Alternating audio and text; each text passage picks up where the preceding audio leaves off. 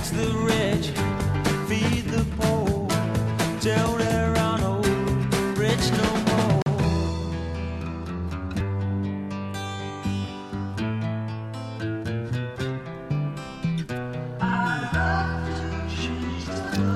Oh, yeah. There we go. That's our old familiar theme song, Love to Change the World. Just didn't know what to do. Mr. Alvin Lee didn't. I don't know that we still really know what to do to change the whole ball of wax, but we can certainly change ourselves. And, of course, that's what we talk about here with our small group of loyal listeners, and certainly appreciate each and every one of you out there that have glommed onto this for whatever your reasons. Roger Sales, Radio Ranch, People's Patriot Network, 3rd of January, 2019. And so, we were predicting, and I've been waiting for this financial stuff, and boy, I figured we'd have a pretty hectic week. Wait till next week. But there's a lot of things going on right now in the financial markets today, and not only is it precipitated by all of the setup that's been going on for so many decades now of pump, pump, pump, pump, easy money for 10 years, et cetera, but it's really starting to crest. And I guess probably the biggest news, and the one that's leading the way without a doubt, I'm sure most of you know this already, but Apple's stock dropped 9% yesterday. 9% in one day. For that stock is pretty dramatic. Okay, and if you'll remember here, just in the back part of last year, I believe, is when Apple became the first corporation ever valued at $1 trillion. The big ballyhoo about that. Well, it's not $1 trillion corporation anymore, and to give you if you really want to get the comparison, it dropped almost to $900 billion in one day from over $1 trillion. So things don't look real good, or they don't look very good if you're in the market for sure. They look pretty good for all of us, I think. Most everybody that should be listening to this has probably got some metal somewhere to some extent, and just hopefully you've gotten a stash of some of the major cyber coins back there. Hopefully you've gotten into Bit Club Network, because I feel like we got two real things to hang our hats on here, and one is Bit Club Network, because it's just solid as a rock of Gibraltar, and no matter what the price of Bitcoin is, it's a little under about 39, a little under 39 when I looked right before the program today. But don't worry, that's going to change. It may not change by tomorrow, but it's certainly going to change by this time next year. And, the old tips, plant your corn in the spring. That's a good tip. And buy low, sell high. Well, it's time to get into that stuff and to start thinking about down the road, because the entire dollar-based debt monetary system is on its way down right now. So I'm trying to take in as much of this stuff as I can here at the start of the year and get acclimated to 2019 and get back in a groove after being off for a couple of weeks and all that kind of stuff. So we can talk about a wide range of topics today. I was kind of hoping I could get a hold of Paul. He fell asleep yesterday is the reason we didn't hear from him, because he was so tired from doing 5.5 hours, most of it radio, I guess, immediately before our show yesterday. And I'm anxious to find out about some of the things that he's got the connections to. I had a very nice conversation last night, for pretty lengthy actually, and went on until past midnight, with the guy I've had on as a guest before. He's got a real good website that's certainly oriented in our direction, sedm.org, I believe. Christian Defense Ministries, SEDM. I need to get that exactly right. Many of you are familiar with his website. We don't have Chris yet this morning. But I was relaying to him, and him and I get on and talk this intricate legal stuff, because when you get to a level, I'm sure most of you have found this out one way or another, generally the hard way. When you get to a level of understanding here, and you've got a grasp on these concepts and these facts that we talk about here, and you go try and find somebody to talk to about it, and they're like, as rare as hen's teeth. It's most of your fellow, I don't know if they're your fellows, but most of our countrymen are, about dumb as a damn rock, and especially in these matters. And if you try and talk to them about it, generally they don't want to hear it. It scares the pee-waddling out of them. They're scared to death of the intimidating federal government and all the black uniform cops and all the SWAT teams and everything else. And of course, that's part of their methodology to steal and continue to hold your power, because it's your power they're taking.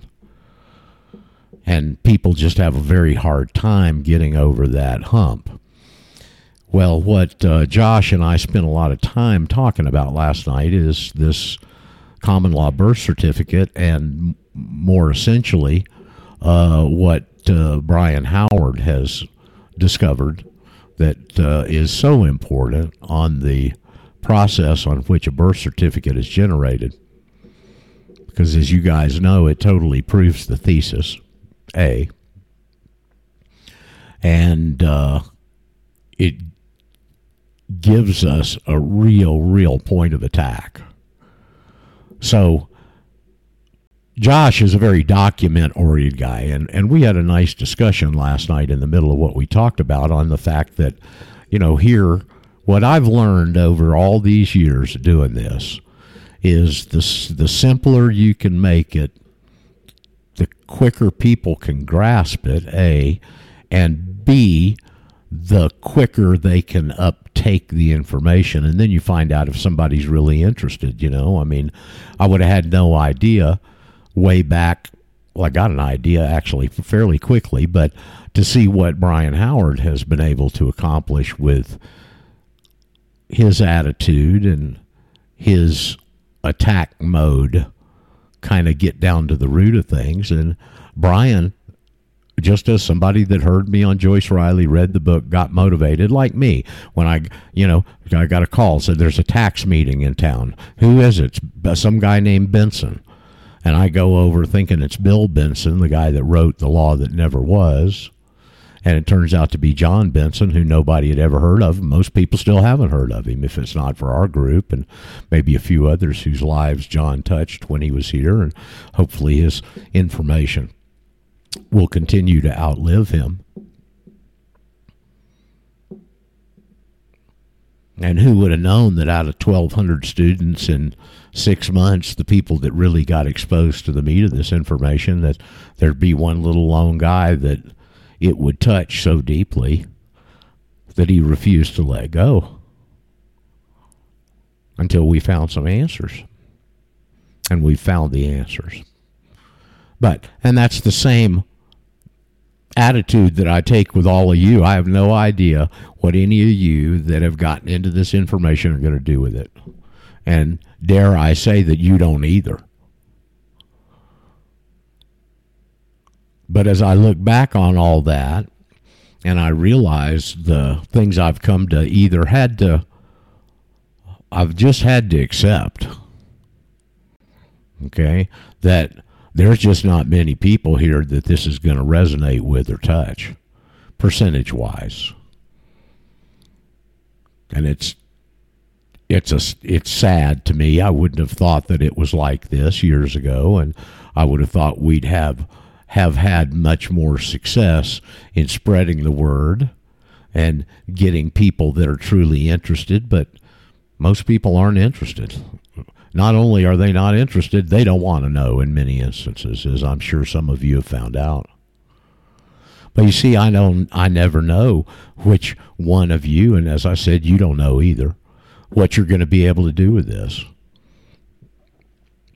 Dare I say, Brian Howard would never have known 5 years ago that he was going to find the master key to this whole thing. The verification of the whole thing. And as I was explaining it to Josh last night, and I sent him the Castbox December 5th show, as I've sent out to a lot of people, and I hope you guys have too, because that information is, with the exception of personally when I stumbled into the passport application about to leave the country and realized its significance very quickly. this is the second biggest thing I think that really I've been either directly or indirectly involved with finding, and that's the generation and how the birth certificate is generated. And so I was explaining all that to Josh last night, and he is a document. I want to document it. I got to see documentation, and I got to see this. I got to see it in black and white. And I was having the discussion with him of why I approach this in a totally different way.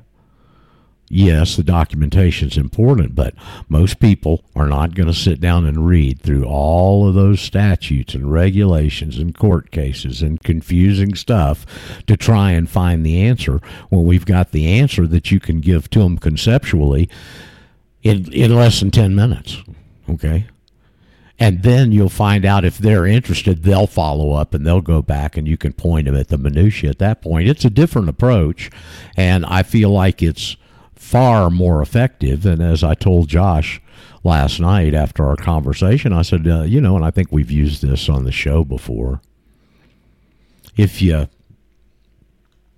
give a child, let's say 6, 7, 8-year-old child, and you give them 2 puzzles, and one of them is one of those 1,000 or 1,500 puzzles with a picture on it or whatever, and all the little pieces that are so difficult to find a place, or you give him one of those puzzles that you give a 4, 5, or 6-year-old with about 10 pieces. Which one you think he's going to put together faster? I mean, it's a rhetorical question because the answer is so damn obvious. He's going to be able to slap that puzzle with 10 pieces together real quick. He may never even finish the one with 1,000 or 1,500. And that's why I take the approach of conceptually teaching this and teaching it from the top down. Speaking of deaths, I'm surprised Melissa didn't get me this. She's usually pretty good on getting me obituaries. I'm sad to announce, and we talked about this guy here recently with Brent. I'm sorry to announce, I believe it was this past weekend, the passing of one of our patriarchs in our movement, Red Beckman. Red had some medical problems. I should dig up the little email I got on it. And he did pass away. He hadn't been in good health. I met him 25 years ago, and he wasn't in good health back then. So Red passed away. I think that they're waiting on funeral arrangements. They were not yet complete. Here's this email. Let me just read it. Hello, friends. December 30th, 2018. Our friend and great mentor, Martin Red Beckman, was taken home to be with our Father in heaven.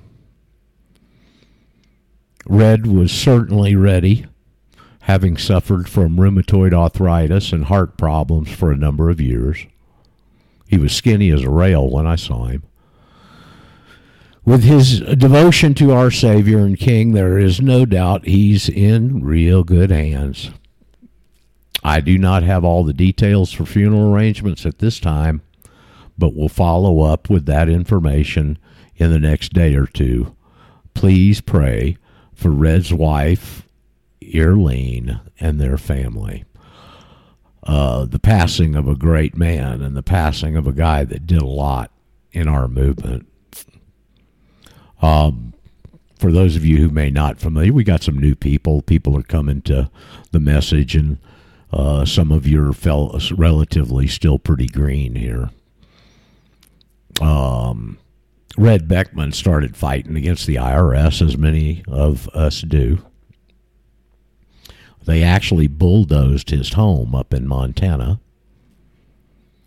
And Red went on to team up with that aforementioned guy, Bill Benson. And Bill Benson had been employed by the Illinois Tax Department Division, whatever, in the state of Illinois, and he'd gotten a kind of, I guess, a sniff as to the rottenness of the whole system when he was working professionally for them. And when he retired, he got hooked up somehow with Red Beckman. And don't know who the mentor was. There was a sponsor here, and it's, to my knowledge, that information's never been public, but they had a sponsor who was like-minded, who paid for them, literally the two of them, to go to every state in the Union that was a state of the Union when the 16th Amendment was ostensibly ratified. And they rented a private plane, I believe, and they flew from one state to another state to another state and another state, and they would go down in the archives and go back and get the actual state archives on the passage of the 16th Amendment, probably some other stuff too, because the 17th Amendment was just as bogus. And then they got them certified and notarized. And they came back and put all that research together, and what we now know is not one state ratified the 16th Amendment. Not one. Not properly. It's a very detailed process to ratify an amendment to the Constitution. That's why they don't get too many in there, is because the process is so involved. And what it is, if I remember correctly here, this is all from memory, of course it has to originate in either the Senate or the House. Then it has to be passed by both houses, and then it has to go to the president for signing. And then it has to go to every one of the state legislatures that are currently a state in the Union. And every one of them have to pass that exact same amendment unchanged verbatim. And I mean totally unchanged. Not one period can be different. Not one comma, not one semicolon, not one word.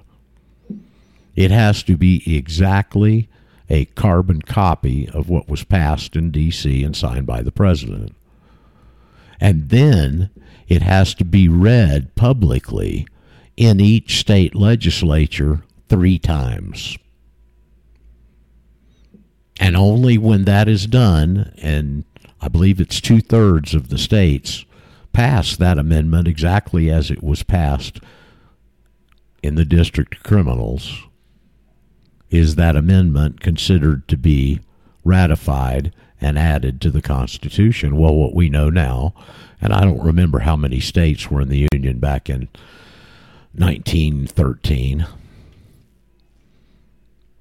but of the ones that were, and they went back, not one of them adhered to that process. But yet there was a very crooked Secretary of State at that point. His name was Philander Knox. And that's an easy one to remember, Philander. Philander. Last name Knox. Philander Knox. His progeny is still around. Got up in the Senate, and his statement was, it appears the 16th Amendment has been ratified. Bam, it went into the Constitution. Well, that was all Red Beckman's research. And I'm sure Bill Benson, being somewhat new into the movement at that point, even though obviously he was knowledgeable, I'm sure that Mr. Beckman was the orchestra leader here. Bill Benson produced a book called The Law That Never Was, volumes 1 and 2, with the actual certification from the states in the book, actual photostatic copies.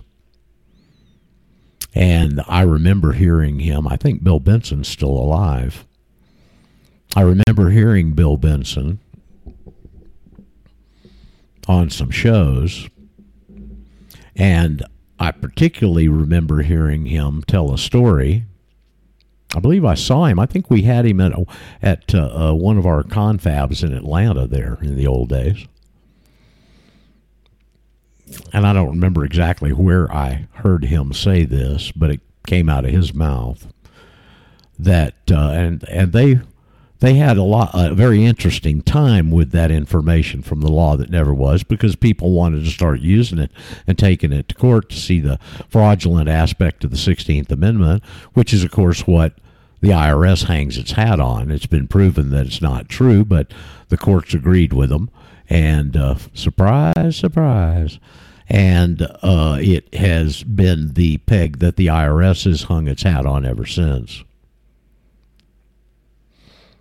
And I remember that when they got it up to one of the court cases, the judges don't want to touch it because they're not going to be the judge that pulls the bottom card out of the house of cards.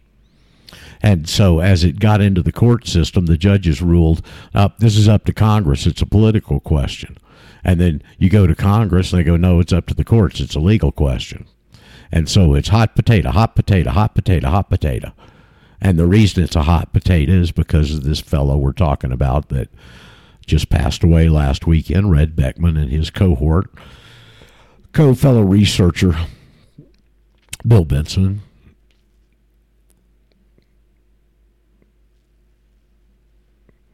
Then Red went on to also found, seeing that they couldn't get any traction with the 16th Amendment, even though they had the goods on them.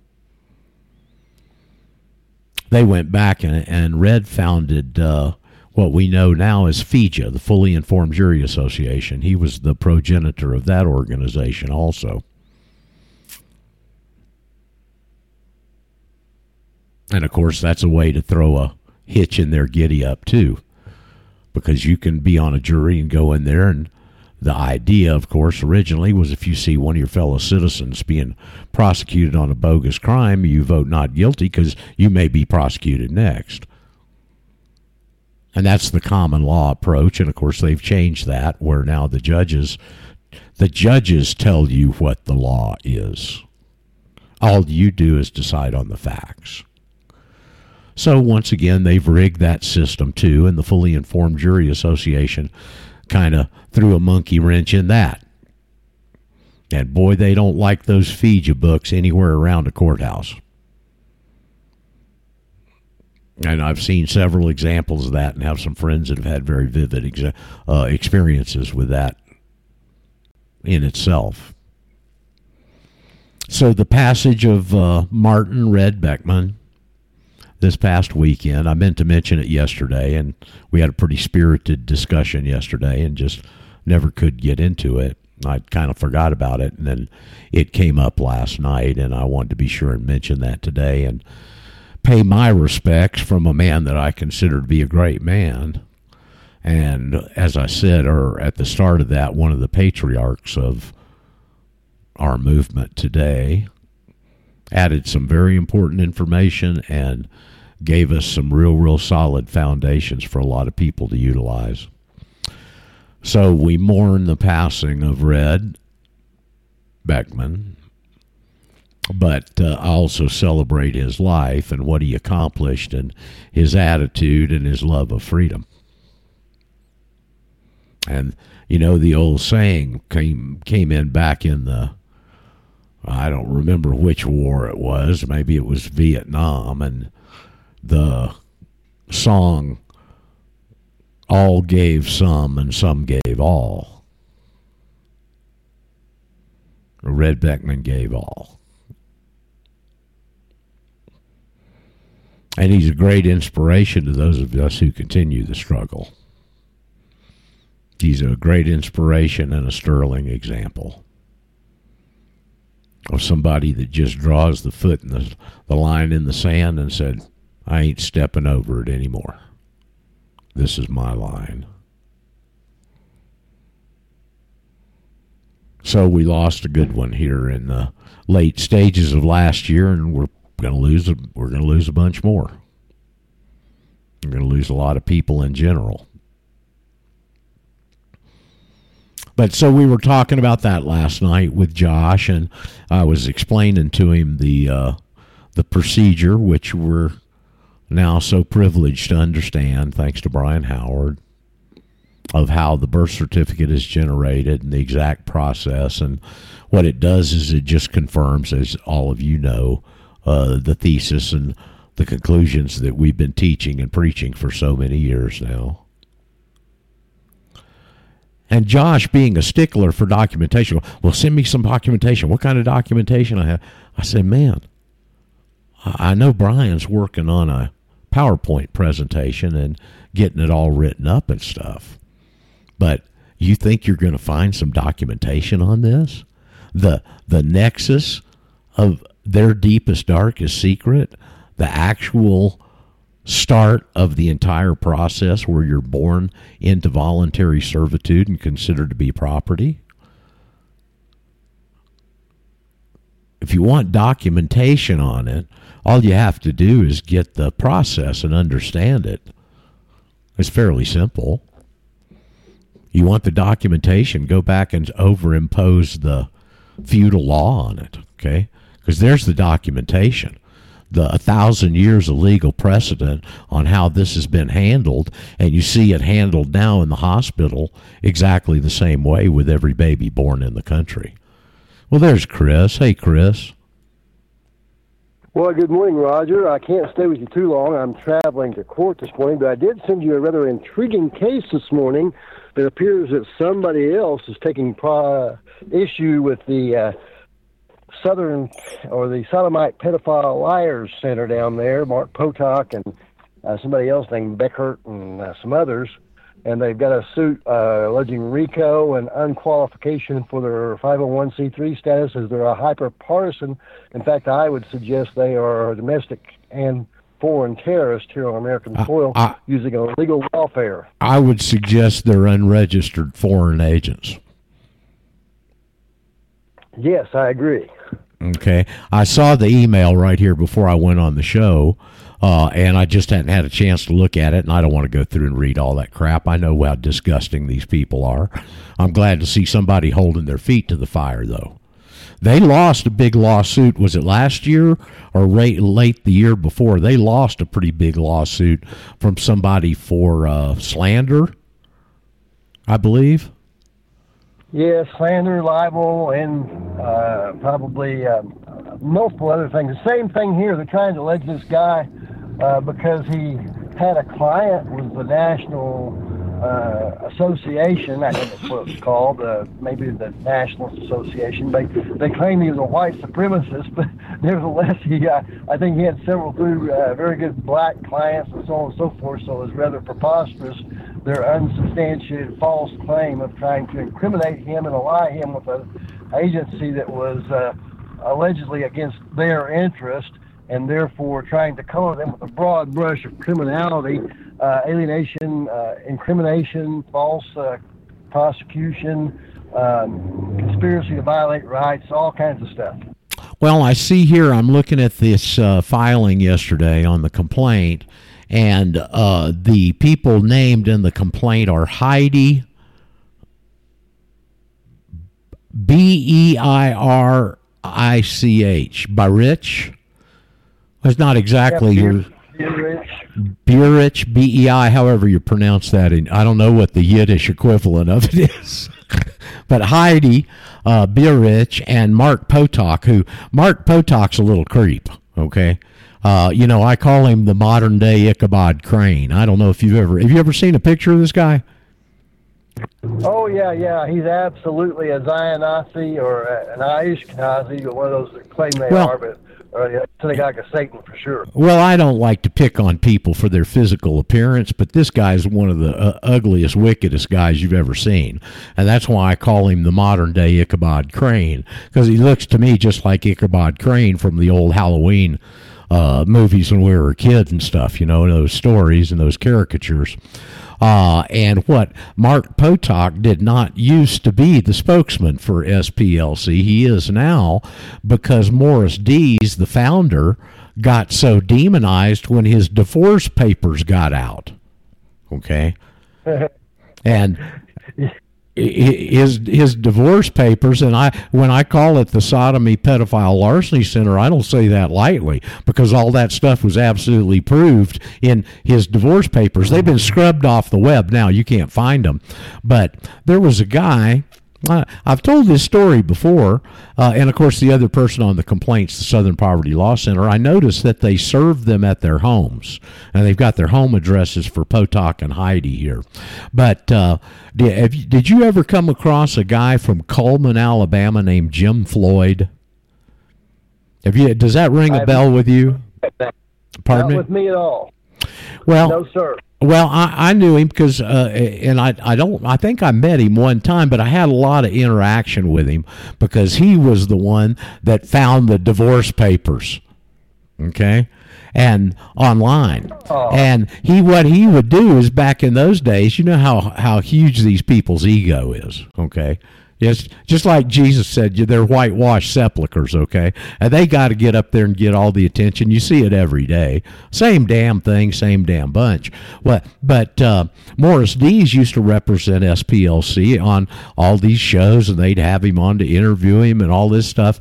Well, James Floyd hated him. I mean, he absolutely had a perfect hate for this guy. And so what he would do is find out when Morris Dees was going to be on some sort of a program, and he'd call in and confront him on the air with all this information. And as it got out... I was going to say, I recall with some specificity some of the facts alleged in the complaint against Mr. Dees, and I think, if I recollect correctly, I'm pretty sure I do, he was forcing his new bride to watch him have sex with a man in a bedroom. Well, but what I remember, I don't remember that, but I do remember two instances. They caught him in a homosexual liaison. This is in the divorce decree now, okay? He got caught in a homosexual liaison up in D.C. romping around, and then his wife had a daughter. And when she was 17, he bought her a vibrator as a birthday present or a present and delivered it to her and asked her to demonstrate it for him. That is some kind of sick. Okay, and that was Mr. D. Now that was in the divorce papers. That was in the complaint of the divorce. Okay, so I'm not pulling stuff out of any orifice of my body and putting it out here. Well, James Floyd had a real craw in his throat against this Morris Dees guy. Morris Dees, and Dees isn't really usually a Jewish name, but I guess his mother was probably a Jew. And the way, do you know where he was an attorney? You know where he got the money to start SPLC? I don't recall that one. He stole a woman's cookie recipe and started manufacturing the cookies, and that's where he got his money. And true to form, to the synagogue of Satan. Amen, brother. Amen, brother. So as that built up, and he was building that despicable organization in the most unlikely of towns, Montgomery, Alabama, he would get on all of these shows and stuff. Well, boy, Jim Floyd was his biggest antagonist, period. And I remember, and like I said, I had this guy, Jim Floyd, he was in a little town north of Birmingham called Cullman, Alabama. And he was really funny. He was one of these patriots that had just a fantastic sense of humor, and he had no fear. Okay, and he would confront Dees all over the place, and that's why they finally as that information got out and got public, that's when he brought Potok in, or up from wherever he was working, and made him the spokesman. So that was the transition, and that was, I'm sure, the reason for the transition. And you've never seen Morris Dees. I haven't seen him or heard his name mentioned in hardly, I'll bet, over 15 years, easy, maybe 20. Okay. Well, I think Mark Potok is taking a sub silentio below silence role to run the organization and take the heat off of him. And they've got some new suit filling the shoes as the catch-all the flack and appear to be upright and righteous, the FPLC, to try to cover up some of the damage done by Dees and Potok. I guarantee you Dees is still running it from behind the scenes, but he's just not taking anywhere of a visible role in it because of all that history. Right. Absolutely. But this guy, James Floyd, up there in Coleman, he was a real character. I don't know if he's still alive or not. And I talked to him on the phone, and we exchanged a bunch of emails. I don't remember if I ever met him, and I just don't. But I talked to him so much and saw so much of his stuff, I felt like I really knew him. And I remember one of the things that this is the kind of guy he was, Chris. You know, Coleman, Alabama is not exactly a sprawling metropolis, okay? It's a small southern town, very conservative, all that stuff.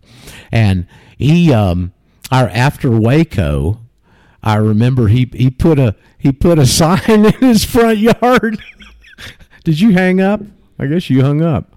No, are you still there? Or because your little window went away? We must have lost Chris. Maybe he'll call back. There he is. I lost you for a second, Chris. I remember after Waco, he put a sign up in his front yard and said, "Please don't shoot my dogs."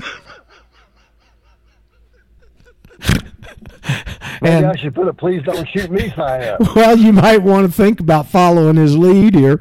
And he got in some kind of a legal situation there in Coleman. And, you know, you've heard Brent talk about southern towns, and they're usually built around the town square, and the town square is where the courthouse is.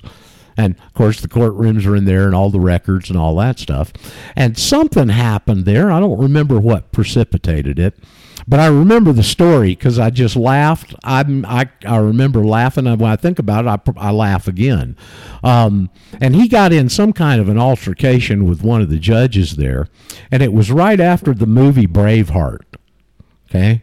And he went out and painted his face half blue, and the judge's office was up on the second floor, and he got, you know, one of those rubber chickens, and he put it on a stick, and he was marching around the courthouse, and he'd stop in front of the judge's window and wave that rubber chicken and yell, "Freedom! Freedom!" like that guy did in Braveheart.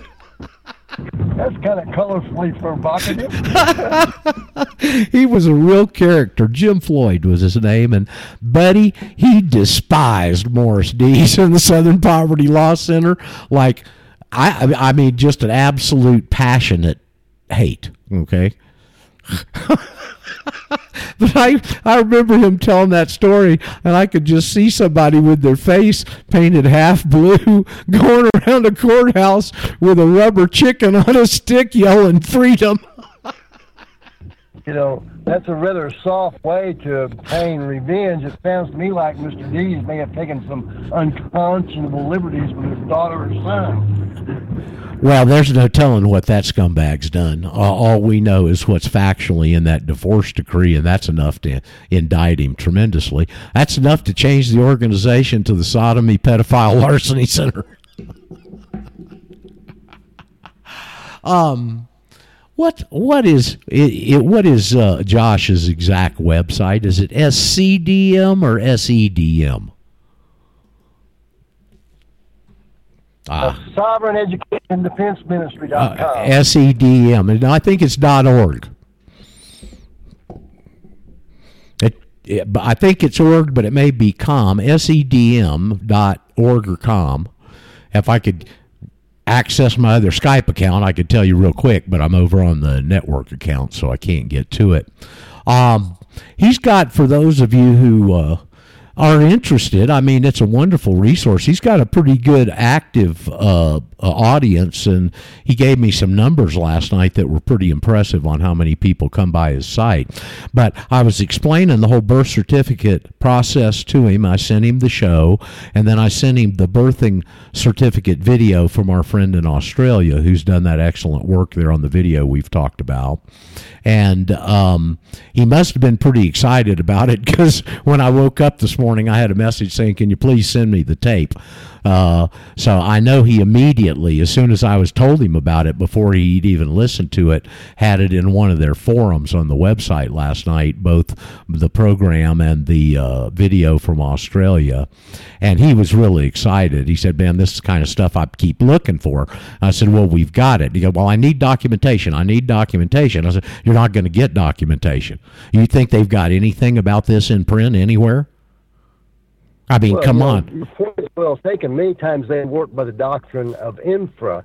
Things that are inferred by things that are said on the paper, but referring to things that are not within the four corners of the document. I mean, you're not going to find, there's not going to be any document that says, listen, the parents don't sign the verification fact sheet. It goes over to the government computer. The information's transferred to the Bureau of Vital Statistics. Your birth certificate spit out and put in a safe that has armed guards around it 24 hours a day. You're not going to find that in any documentation. And we would have that's why I know, that's why nobody's ever known this stuff, because nobody had the initiative, the gall, and the balls to go in and do what Brian has done, quite frankly. I got to ring off, Roger. I'm into court this morning for somebody else, so I'll talk at you later. Okay, Chris. Well, good luck. Good to be a witness. And if any of you all would like to call in, you got something on your mind, you got a question, a comment, or an observation, or you would just want to get into a nice little some social intercourse here, of course, the number is 404. I almost gave you my other number, 404-448-1420. Most of you that call in have got that in your phones. Or you can go to Skype right there on the search bar and put PPN space hotline and call us direct on Skype. Get a little better reception that way. Here's somebody that called in a whole bunch yesterday. How you doing, 602? Good. Is this Patrick? From Pennsylvania. I'm in Arizona right now. Well, I can't. The transmission's so bad, I can't even understand what you just said, except Arizona. Can we see if we can try again, and maybe you can get a little better fidelity going across? Because it sounds like you're using a Magic Jack. Yes, it is on Magic Jack. What's the issue with Magic Jack? I don't know, but it's always got real funky communication. People down here in South America, I know, have been using it for years, and you can't hardly get through a conversation on it. It really degrades the conversation, just in quality-wise. There's something with the way they're doing it. So who is this again? Is this Ed? Yeah, Ed. Okay, Ed. Well, good to hear from you, man. It's been a while. We moved back to Arizona for the winter, and I've been really busy out here, so I haven't been able to log on to the video, and the timing is different, too, obviously. Yeah. Is there any way you can call back on a better phone line? I'll check into Skype. How does Skype work? Well, Skype works if you load Skype on your phone. You see, Skype is digital. And what you're doing is going through phone lines, analog, and Magic Jack's electronics or whatever, and the quality of the conversation is just terrible, quite frankly. Okay. I'll try something else. Yeah, because, I want to talk to you. I want to hear from all you guys, but if you call in and we can't understand you, it's counterproductive. I understand. I didn't realize it would be that bad. Well, it's a little bit better now. See, it fades in and out, and it's intermittent. It's not consistent. That's the problem. Let's see if we can get through it here, Ed, because we hadn't heard from you in quite some time. How you progressing on your understanding of all this stuff? I'm getting more confident that we're living in a matrix, and and this whole thing is just one big hoax. It's a big hoax. You know what it really parallels is the Wizard of Oz. It's exactly like the Wizard. Pardon me? What's interesting, just after I logged onto your call today on the computer, my cell phone rings, and it's the IRS calling saying, we're filing a lawsuit against you for fraud. Man, that's the pot calling the kettle black, isn't it? And they say against my case against you, the big folks, right? Ed, I hate to tell you, I couldn't understand a thing you just said.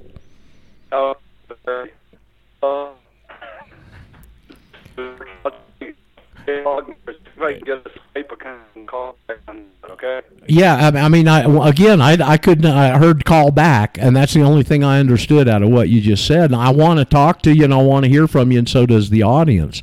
So if you can find some other way to call us besides using that Magic Jack thing, man, I want to talk to you. Okay. I've been missing you Thanks, Roger. I've been missing you for a while, and hoping you'd call in. Didn't know what had happened to you, so now we know you've moved to Arizona. So see if you can get a good phone line to call in to us with, could you? I will. I'll try something else. Thanks. Okay, man, and I'm glad you called, and I hate for the quality of that to be so bad. But my buddy Jack up here in Ecuador, used Magic Jack. When we first started moving down here 10 years ago, it was one of the real cheap, easy ways to communicate back to the States. And when him and I would talk, it'd be the same thing as this. And so it's that's how I can identify it so easily, because there's no other communication device that I know of that has these qualities of the way it's structured in a conversation. It's real choppy, and most of it's unintelligible. And that's just the way it is. I don't know if anybody else tells you that, because you seem to use it a lot, but that's my experience personally with it for the last 10 years. No, it must be because of going out of the States or something, because I haven't had anyone else indicate any issues with it. Yeah, it's choppy, and it if I could, I'll tell you what you may want to do is go back and listen yourself tonight to this, and you'll be able to hear it on the recording. I'll put it on Castbox, of course, as we do every show these days, and you can go back and listen to it. But I'm very interested in you and your progress with this, because you're one of the people that came off the conference call we did here a couple of months ago. And but I'd like to know more about this IRS suit, too, and it's very unusual for them to call you. No.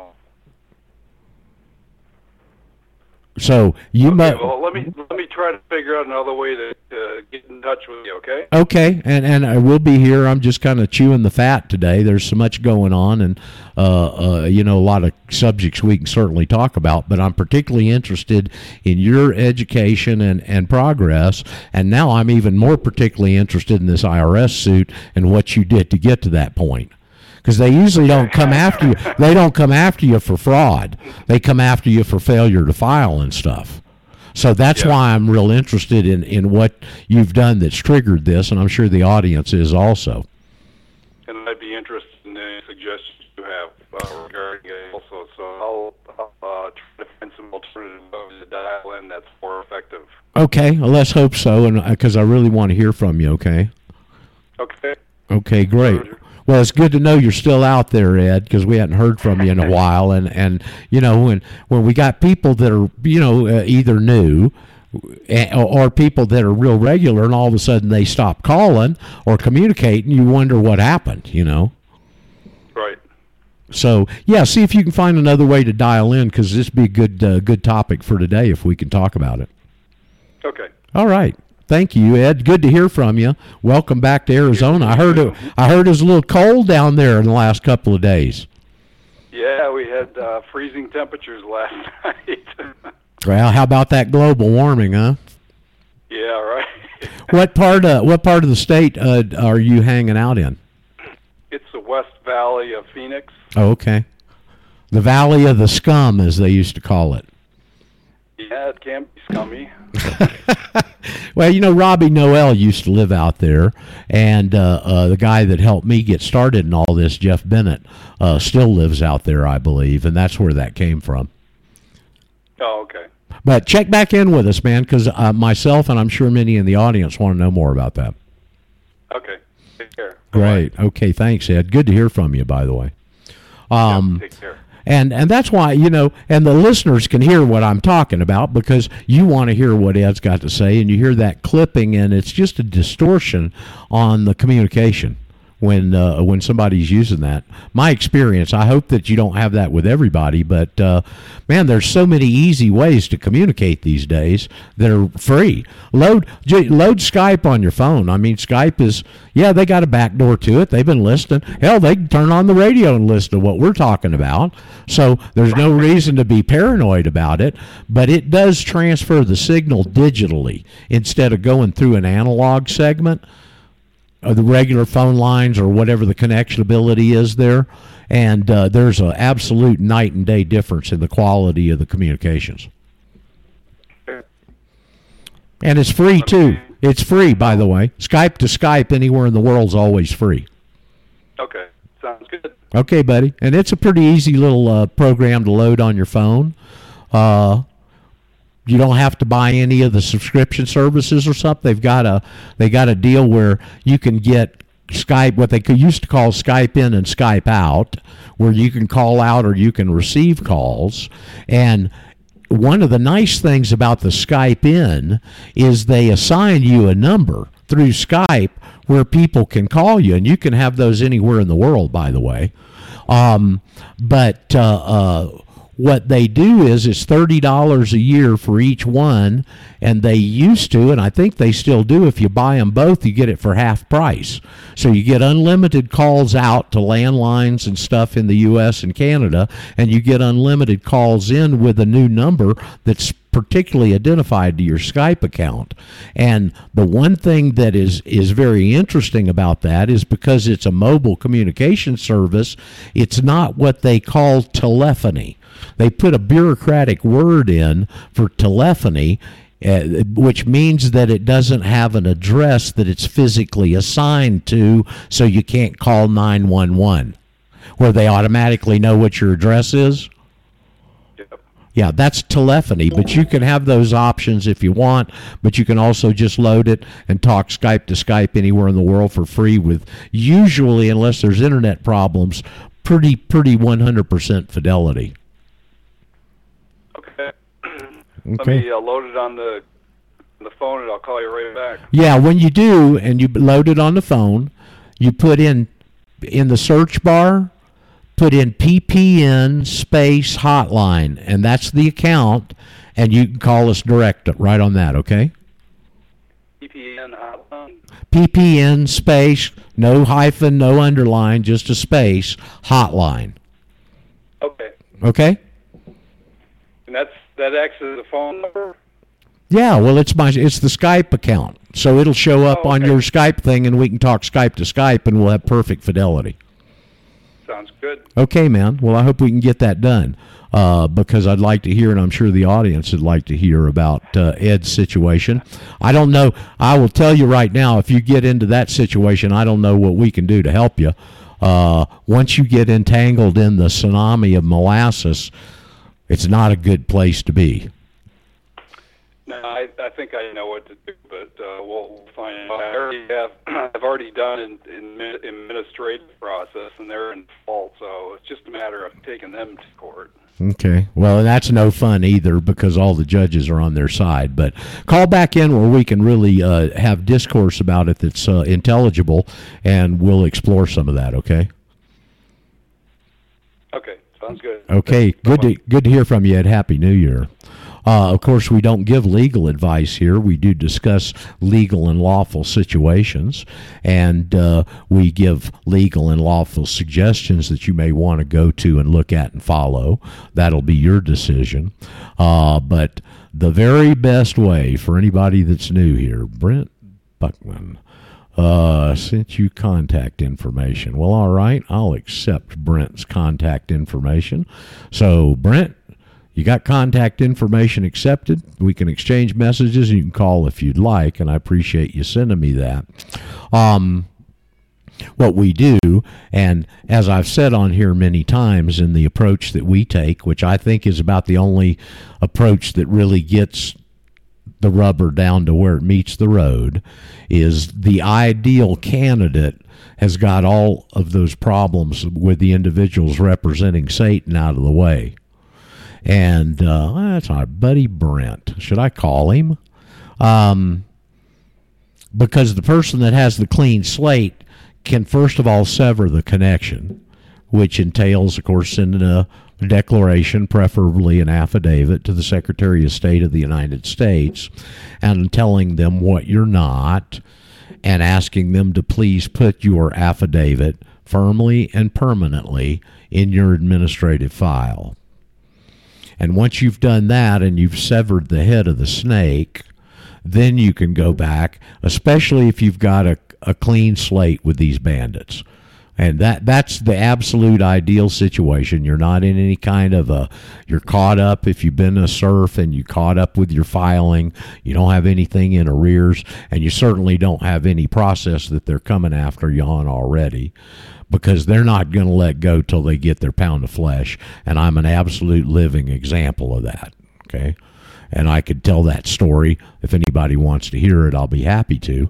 It's got some real poignant lessons in it that lead back to this birth certificate idea, actually. And it's maybe I should tell that story. But ideally, that you've got a clean slate with the individuals representing Satan, and then you write them as, actually one of our listeners did this over the weekend because I was talking to him. And Chuck, out there in Oklahoma, was writing a letter there on, I think, New Year, on Monday, when I didn't have a show, and we ended up talking that day for a bit. And he said, I'm working on that letter right now. And so the interesting, I don't think Chuck had a totally clean slate. He said, hell, I'm going to do it anyway. So that's a good ballsy move. I tip my hat to him. But ideally, you'll get back, and we had the other listener, our buddy Gary, that did get something cleaned up and now is thinking about filing the affidavit. Once you got things cleaned up and your slate's clean, you go back and you send that same affidavit to the individuals representing Satan, and you go in with your cover letter and say, this has already been submitted to the Secretary of State of the United States. It's in my administrative file, and will you please do the same? Place this affidavit firmly and permanently in my administrative file, and you'll never hear from them again, okay? Because they don't have something they can come after you on that's previous. You got a clean slate, ideally, and now they got that in there, and it's in your administrative file. So once again, back to the administrative procedure stuff. Remember, the administrative side of this is a court of record. When we say court, like Chris is sitting in right now there for somebody, people, and you say it's a court of record. Well, people don't envision that the administrative state and the process you go through in dealing with those people is exactly the same thing. It's a court of record. And why do I say that? Because they do have administrative courts and administrative judges, okay, that deal with these agencies. But the main reason it's a court of record is because anything they send you or anything you send them is in that administrative file. And once it's in the administrative file, should they decide to exhaust the administrative remedies and you do end up in some sort of a legal forum there, then that is admissible into evidence, and it bypasses the rules of evidence because it's part of the administrative court process, which is a court of record, meaning that you got to keep a record of all communications. Okay, so that's I mentioned it before. I think Daryl went out and found this. It's on the web somewhere. I remember Al Addis telling me that he wrote him a list. He was hearing from him, and not in a Christmas greeting. And he sent him back a list of 66 questions. And he said, I've never heard from him again. Why? Why would they stop abruptly coming back and contacting you if they're going to be after you. It's because you got all those questions in your administrative file that they can't or won't answer. And if they do take you to court, all you have to do is, look, I sent them these 66 questions and they never responded, not even to one of them. Boom. Okay? So there are ways that we can twist and turn their system in our favor, and this is one of them. Let me tell you my story. When I was living, I had a house that I'd had for 19 years in Marietta, Georgia. And so that was when I got into all this. And I was teaching back then, and I never had a tax problem. I never made enough money to have a tax problem, quite frankly. And add to contacts. Yes, we'll add it. And so at that point, when I started getting into the tax movement, all of a sudden they knew who I was because I was doing a little bit of a high-profile stuff, and I got pretty involved there in Atlanta. And so they came after me and started proceedings. Well, I got to a point where they sent me a summons for books and records. And they were going to go back to the bank accounts I'd had and try and bogus up something and come after me with it. Well, I decided to fight them on that, and that was when I learned so much about regulations and how the whole regulatory scheme works. And they ended up going ahead. I challenged them on the summons, filed a challenge in federal court, and through all the intricacies of filing this kind of stuff, and you're new, I didn't properly serve them. You got to do a certificate of service thing, another affidavit, right? And I had messed up somewhere in the process. I think it was them that I didn't serve properly or whatever the situation was. They came back and tried to get it knocked off of the calendar, but it had already been scheduled. And I went into the Cobb County Law Library, and I went back and did a little research, and I found an old case on this very topic, and they said that the notice, a request for dismissal, was all that the mistake was all form and no substance. In other words, I just messed up on some aspect of the service. It didn't have anything to do with the merits of the case. And so I put that in to counter their motion, and the judge ruled in my favor. And they came back and said, nope, this has already been scheduled. It's going to be heard. Now, the reason that they don't like that is, for one thing, because no local area, the U.S. Attorney's Office never prosecutes a tax case. Whenever there's a tax case anywhere in the United States, they go to the tax division of the Treasury, and they fly out a specialist that specializes in tax law, that, of course, they're all Edomites, and they go out, and that's the person that prosecutes you. So they didn't want to have to bring a guy out and fly him down to D.C. and go through all this, but now the judge had overruled their motion, and the hearing was scheduled. Well, I went in there. I've never been in court, any kind of situation like that in my life. I wrote a very good brief. Took me a long time. It was a very, very good brief. I had some real good compliments on that back then. And so we went into court, but what they did was trip me up on procedure. Okay, I mean, I had an IRS agent on the stand for 4.5 hours, and I never got one document admitted into evidence. Okay, and boy, let me tell you what, that little gal didn't like me one bit. Okay, a little old black gal, and she was pretty cute, actually. And boy, you could see the distaste in her eyes, all right? And she didn't like me one bit, and she was the case officer that was handling my case. And so after they ruled against me on it, obviously she went back and sharpened her pencil, and for a guy that never made much money, I ended up with a $35,000 tax bill. So before that, realizing what was coming, I had just enough knowledge to be dangerous, dangerous to me. And so this is pretty interesting story. It goes back and validates everything we say. And so what I'd been through paralegal school already, I believe, at that time, and I knew from my studies that when you're talking about liens, now remember, IRS puts a notice of lien on you, not a lien. Okay, but when you're talking about liens and you don't know all the intricacies of this, the rule with liens, if you don't know all the intricacies of this, the rule with liens is the legal standing, long-standing rule with liens is first in line in time. So that means if you've got a mechanic's lien or some other a judgment lien or some other type of lien, and you go in and put it against the person's property, and all of a sudden maybe the guy was a real deadbeat, and there's 2 or 3 people that file liens. Maybe you had a what do they call it, a workman's lien? I forget. There's it's like if somebody you have somebody come over and does a plumbing job for you and you can't pay them. Well, they can go back and put this lien on your house, and what that means, of course, legally is when you go to it, just sits there. Okay, I mean it maybe some of them accrue interest. I'm not sure, but the lien just sits there until you go to sell the property. And when you go to sell the property, the lien's got to be satisfied before the property sale can take place.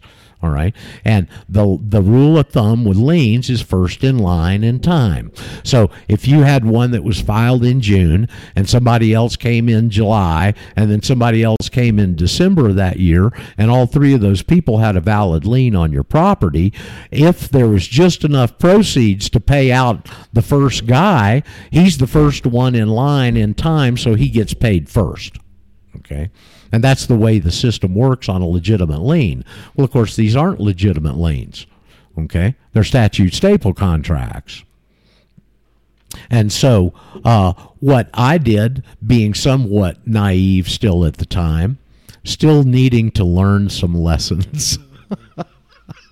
And so what I did was went down and we bogused up a lien that was on a foreign corporation. And we said these people in somewhere in Central America, and went in and put that lien before the IRS could get through all their procedure, because it takes time. They move very slowly, as some of you know. And so I had a lien there at the very top underneath the house that was not real and not structural, and it was just sit there to hopefully be able to pull something out of my rear end actually on this, not knowing any better. And so it got to the point where I got the house up for sale and I sold it, and it was a complex situation, and the couple that had purchased my house had just newlyweds. They not the first go round on the merry-go-round, but they were very cute and very nice, and I liked them both a lot personally. And they fell in love with my house as their little love nest. Okay.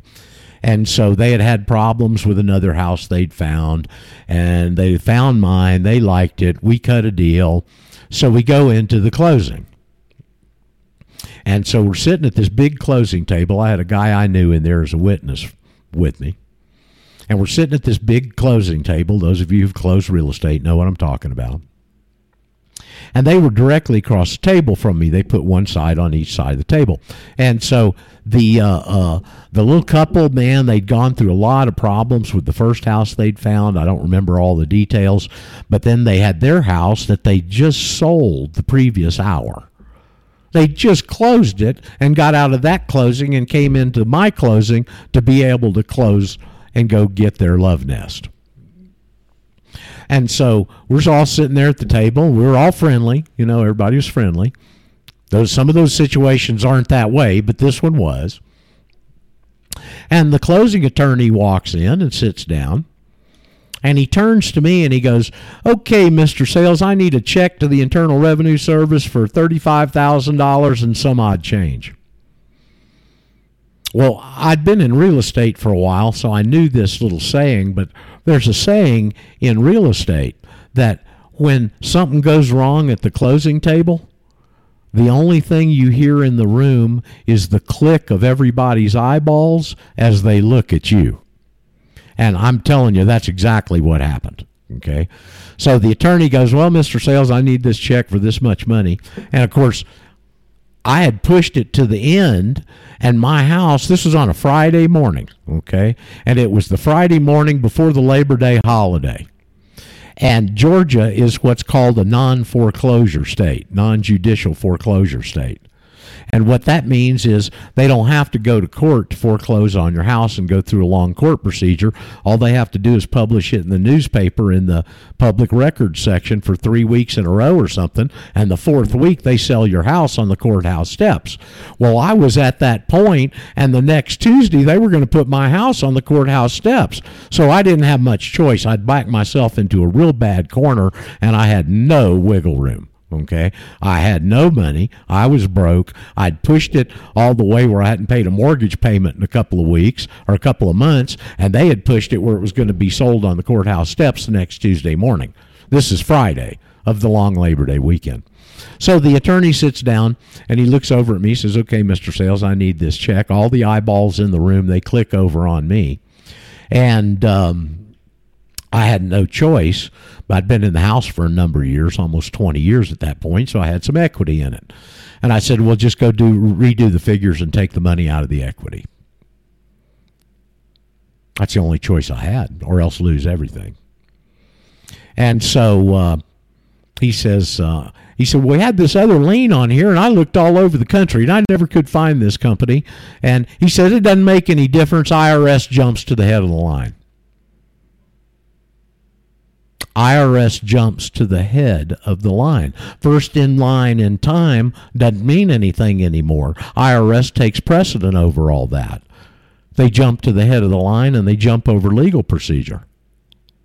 All established legal procedure when it has to do with liens. And you know, this is a good example of what I tell you guys about this information.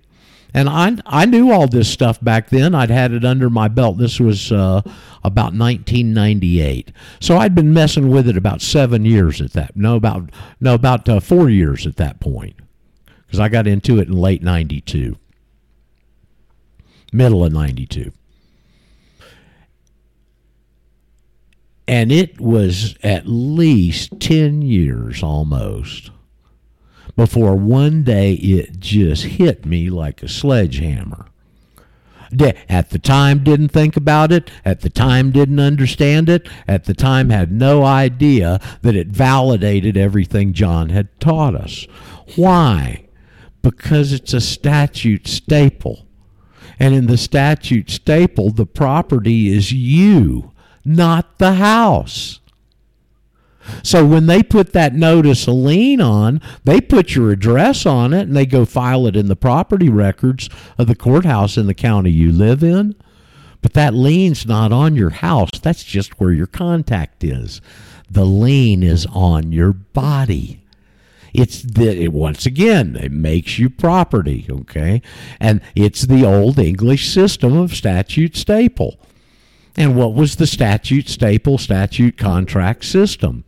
When there was a debtor in England and the mayor of the staple town where the trading was taking place, put it under seal, made it a statute staple contract, and at that point it reverts back to because now the lien's on your body. And anything that comes into your hands, be it rent, sale of a house, somebody owes you money, you hit the lottery, any of those things, when those funds hit you, they step in and take them. And that's why in this process, if anybody ever has to, unfortunately, God, I hope not for any of you go through this, that's the reason the IRS goes to the head of the line. Because the lien's not on your house. It had nothing to do with the workman's liens or anything else that are on there. The lien's on you. And that means any profits that come into your hand are seizable by the IRS under this old system of the Jewish shetar. And that's a really big point for me to try and get across to you guys. I knew this stuff pretty well. At least I had the good underpinnings of it. I had this experience, and it was 10 years before I realized what I just told you. Oh, dummy. The lien wasn't on the house. The lien's on you. And that's why this information is so damned important. It's so critical to understand, because if you don't have that basis, and even like me, I had the basis, and I still didn't understand it for 10 years. One day like a bolt of lightning out of a damn cloud. Bam! Well, oh, God, you stupid idiot. That's why that happened that way. And of course, the lawyer doesn't know that. All he knows is, the closing attorney, all he knows is, hey, IRS goes to the head of the line. They got no idea why. They just know that's what they do. And if they sold that house and didn't give the IRS their satisfaction, their pound of damn flesh, or their ton of flesh, or however you want to put it, then they're in big trouble. So there it is, once again, the old English process. Exactly what Brian Howard proved when he went into the hospital and got the documentation from the woman that actually handles the procedure. And when he told her what he wanted, and she goes off, says, wait a minute, and she goes off for 10 minutes approximately, and comes back, and the very first words out of her, no telling who she talked with, she probably got a supervisor down there that oversees everything. But when she came back, the very first words out of her mouth to Brian were, you're not going to use anything I tell you against us, are you? Well, that's not a position of guilt now, is it? Of course it is. So we've gotten down to the nexus of where the rubber meets the road, and I've got to get back to my buddy Josh and say, you want documentation on this? Go put some stuff up on the feudal system. Because I doubt that unless Brian takes them to court, and that's no fun, and it's not cheap if you got to go hire an attorney to do it, although I think that they'd probably try and get it under the rug as quickly as possible. They don't want this coming out in court. Okay? In fact, I dare say they wouldn't let it get to a courtroom. And I don't know that you're ever going to find some internal piece of paper that the agents of government communicate with these hospitals all over the country on telling them what the system is that they're going to follow on the birth of a piece of property. So the thing is, if you want documentation, go back and study the feudal era. There's your documentation. Then you look at the processes. Are the processes the same? Exactly the same. Well, there's your proof and documentation. Go study the feudal era. Only had 1,000 years of legal precedent underneath it, okay? So it's important stuff to know and understand. I don't know if there's anybody else in the entire planet that's talking about this stuff, especially with the verification and the authority that we've got, and can talk about it here and explain it to you and even give you examples, just exactly like I did on things that have happened to me personally or other people that we've known. But the important things are, get your arms around the basics of this. Don't try and dig through minutia. I'm not saying that's a bad way to do it. I'm just saying it's unproductive. You get people who don't know doodly squat about the law. They don't know anything about procedure, and they're in there supposedly reading all these regulations and statutes that are made up with these words and intentional things that have been set up to trick and deceive you, and they think by reading all that stuff that they're going to come out and find out what's happening and have proof. Well, they're not. The system is designed and implemented for you not to do that, and very few people have ever done it, to my knowledge, successfully. However, if you understand what the system is and you go back and look at this conceptually, it's just like I was saying earlier. You give a 6-year-old 2 puzzles, one with 1,000 or 1,500 pieces and one with 8 or 10. Which one you think he's going to put together quicker? I mean, it's a no-brainer. Of course, it's a ridiculous example. It's a totally rhetorical question. Obviously, that kid's going to slap that 10-piece puzzle together in no time. Lickety-split. Then you go back and look at the minutia, because then you can find out how they did it and start to know a trail to follow. Otherwise, you're diving into the deep end of the pool, and you don't even know what your object is or what you're trying to achieve. And you certainly don't know that they've put Corexit in the pool and every other damn kind of chemical they can put in there to totally either defeat you or obfuscate what they're trying to do or totally turn you away, which is where a great percentage of the number of our people have been over all these 30 years I've been in this shooting match. Why don't we have more effectiveness? Why haven't we had more effectiveness? And one of the reasons is because all of our people... Excuse me, I got to sneeze. All of our people are following that bottom-up approach of trying to dig through these layer after layer after layer after layer of deliberate obfuscations that are put there intentionally so you don't accomplish that goal. Hey, Gary, welcome to the program, man. How you feeling today? Good morning, Roger. Doing all right. Thank you. Hope you're the same. Well, I'm all right. You know, it's just like an old buddy of mine used to say, some days the bear gets you and some days you get the bear. Yeah, sometimes you're the hammer, sometimes you're the nail. Yeah, you got it, buddy. About the same thing. Yep. And I just got a lot of stuff on my mind, you know, besides this and everything else. And we see so many things converging at one point. And I got some personal situations I need to deal with. And so and quite frankly, I haven't had a day of fun in 6 months.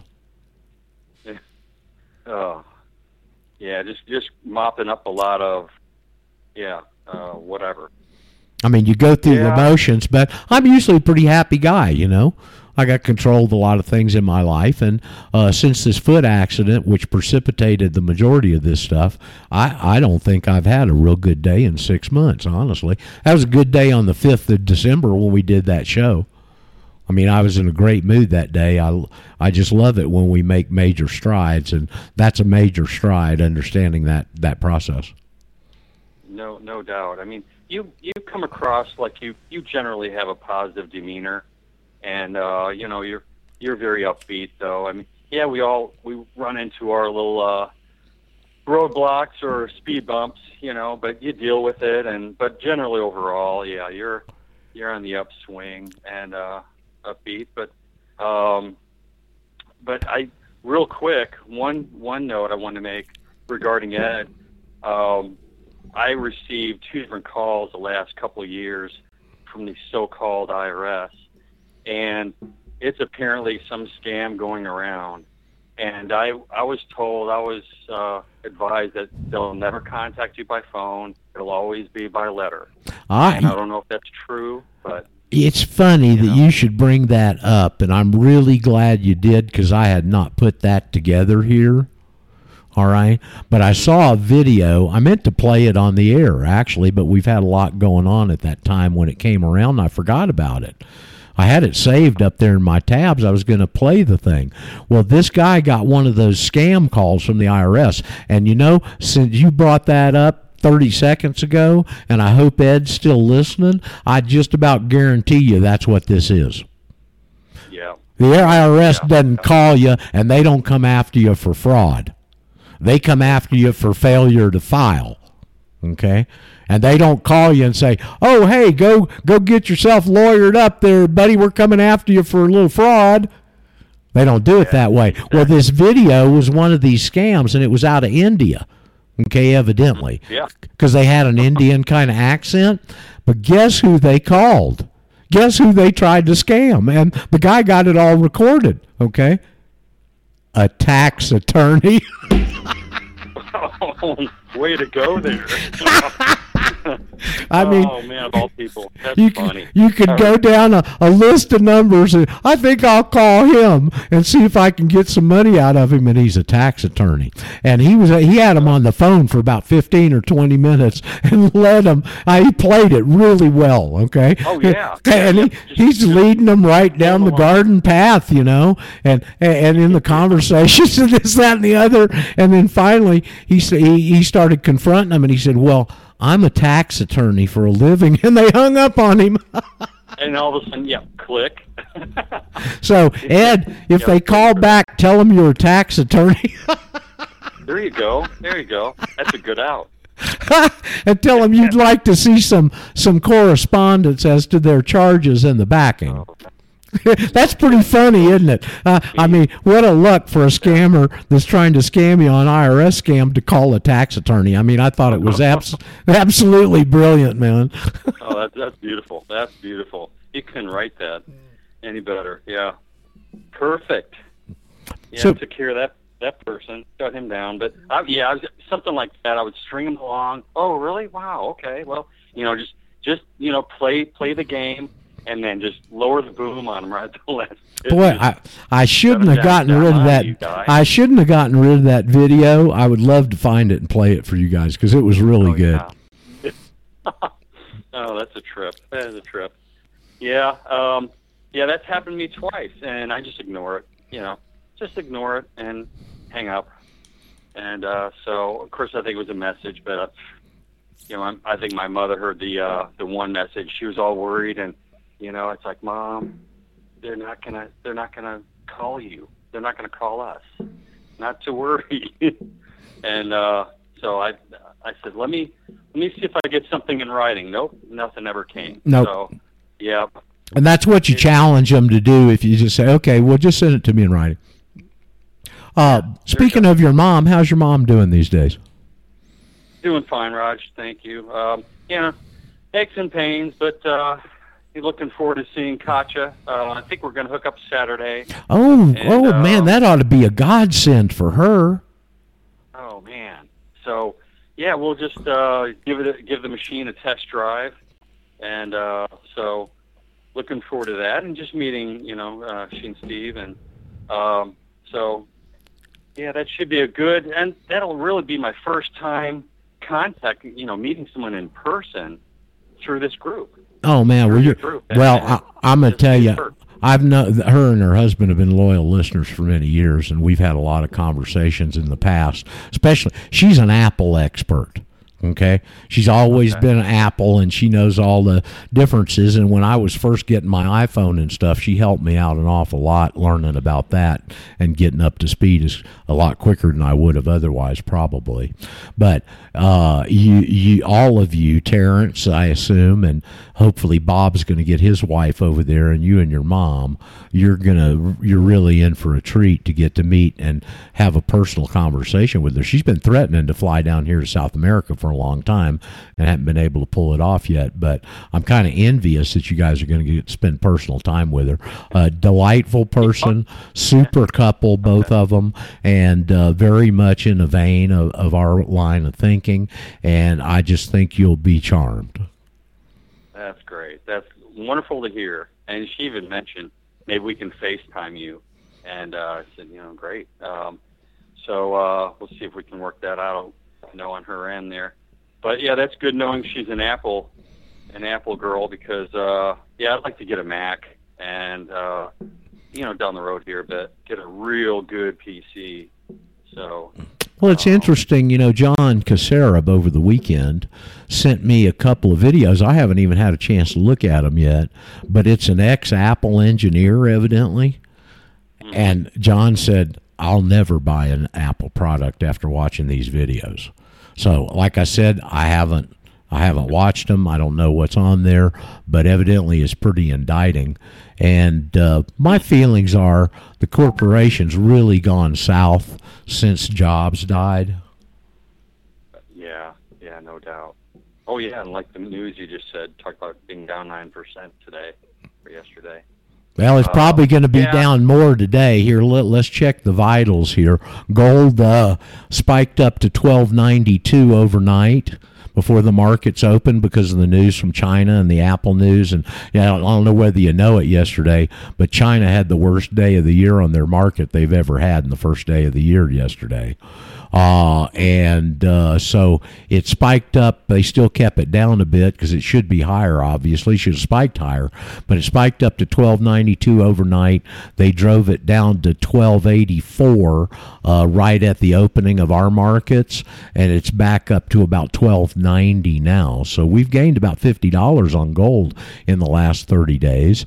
Here about 20 minutes or 30 minutes ago, the market was down 616, and it's been brought back up to 372 as we speak. Now that's the Dow Jones. Okay. But You're going to see a lot of volatility, man, going forward. There's a lot of news, and it's all bad. Oh, there's so much you can't keep up. Just between Zero Hedge, just that source. I mean, it's just every time you turn around, I mean, there's another 5-6 articles, and you just can't keep up. It's really impossible. I mean, you could do this full time, and it's hard to keep up. Oh, it is. Yeah, no kidding. But I think Jim Willie's saying gold needs to break through 1350. That's a resistance. That's a ceiling there. If we can break through that, then it's on to 1900 as the next leg. And so, it'd be good for our carrot bars.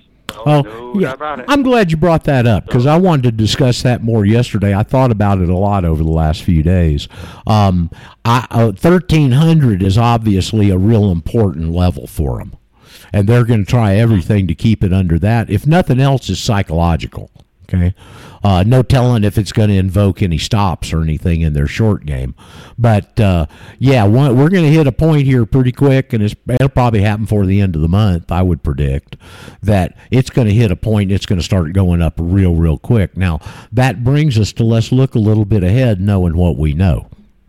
Because that's the whole end game of this program is to try and find people that have brain cells to rub together that are supposed to be receptive to this information, and then see if we can get us all safe harbor so that we'll be strong down the line. That's the end game. Okay, and so as you look at this, what do we know?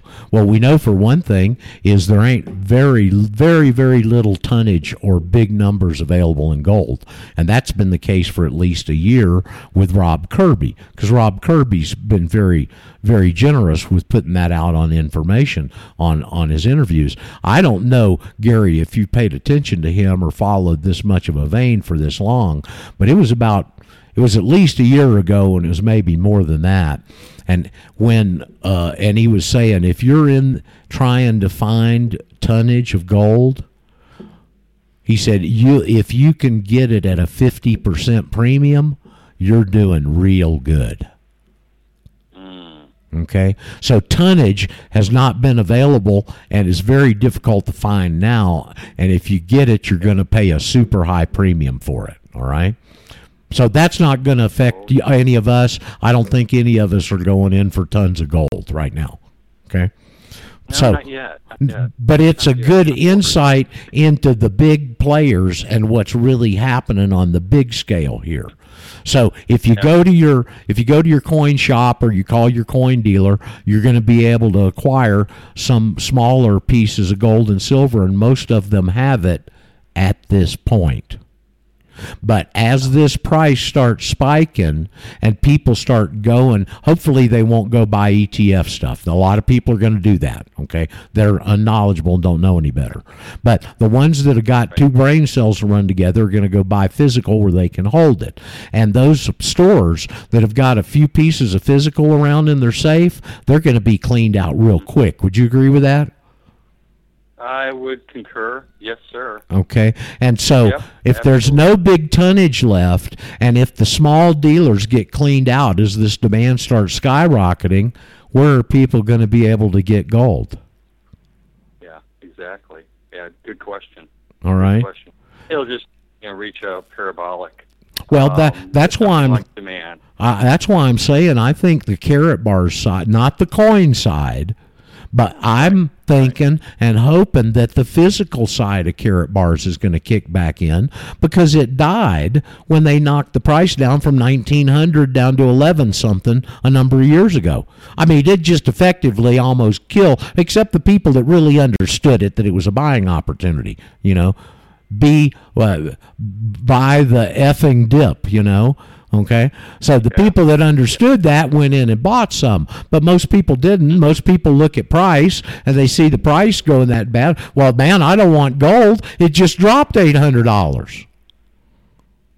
Right. They don't understand. They're not looking at it from the right perspective. They don't understand. It's manipulated. Once you understand it's a game, and there will be an end time for the game. There will be a day of reckoning.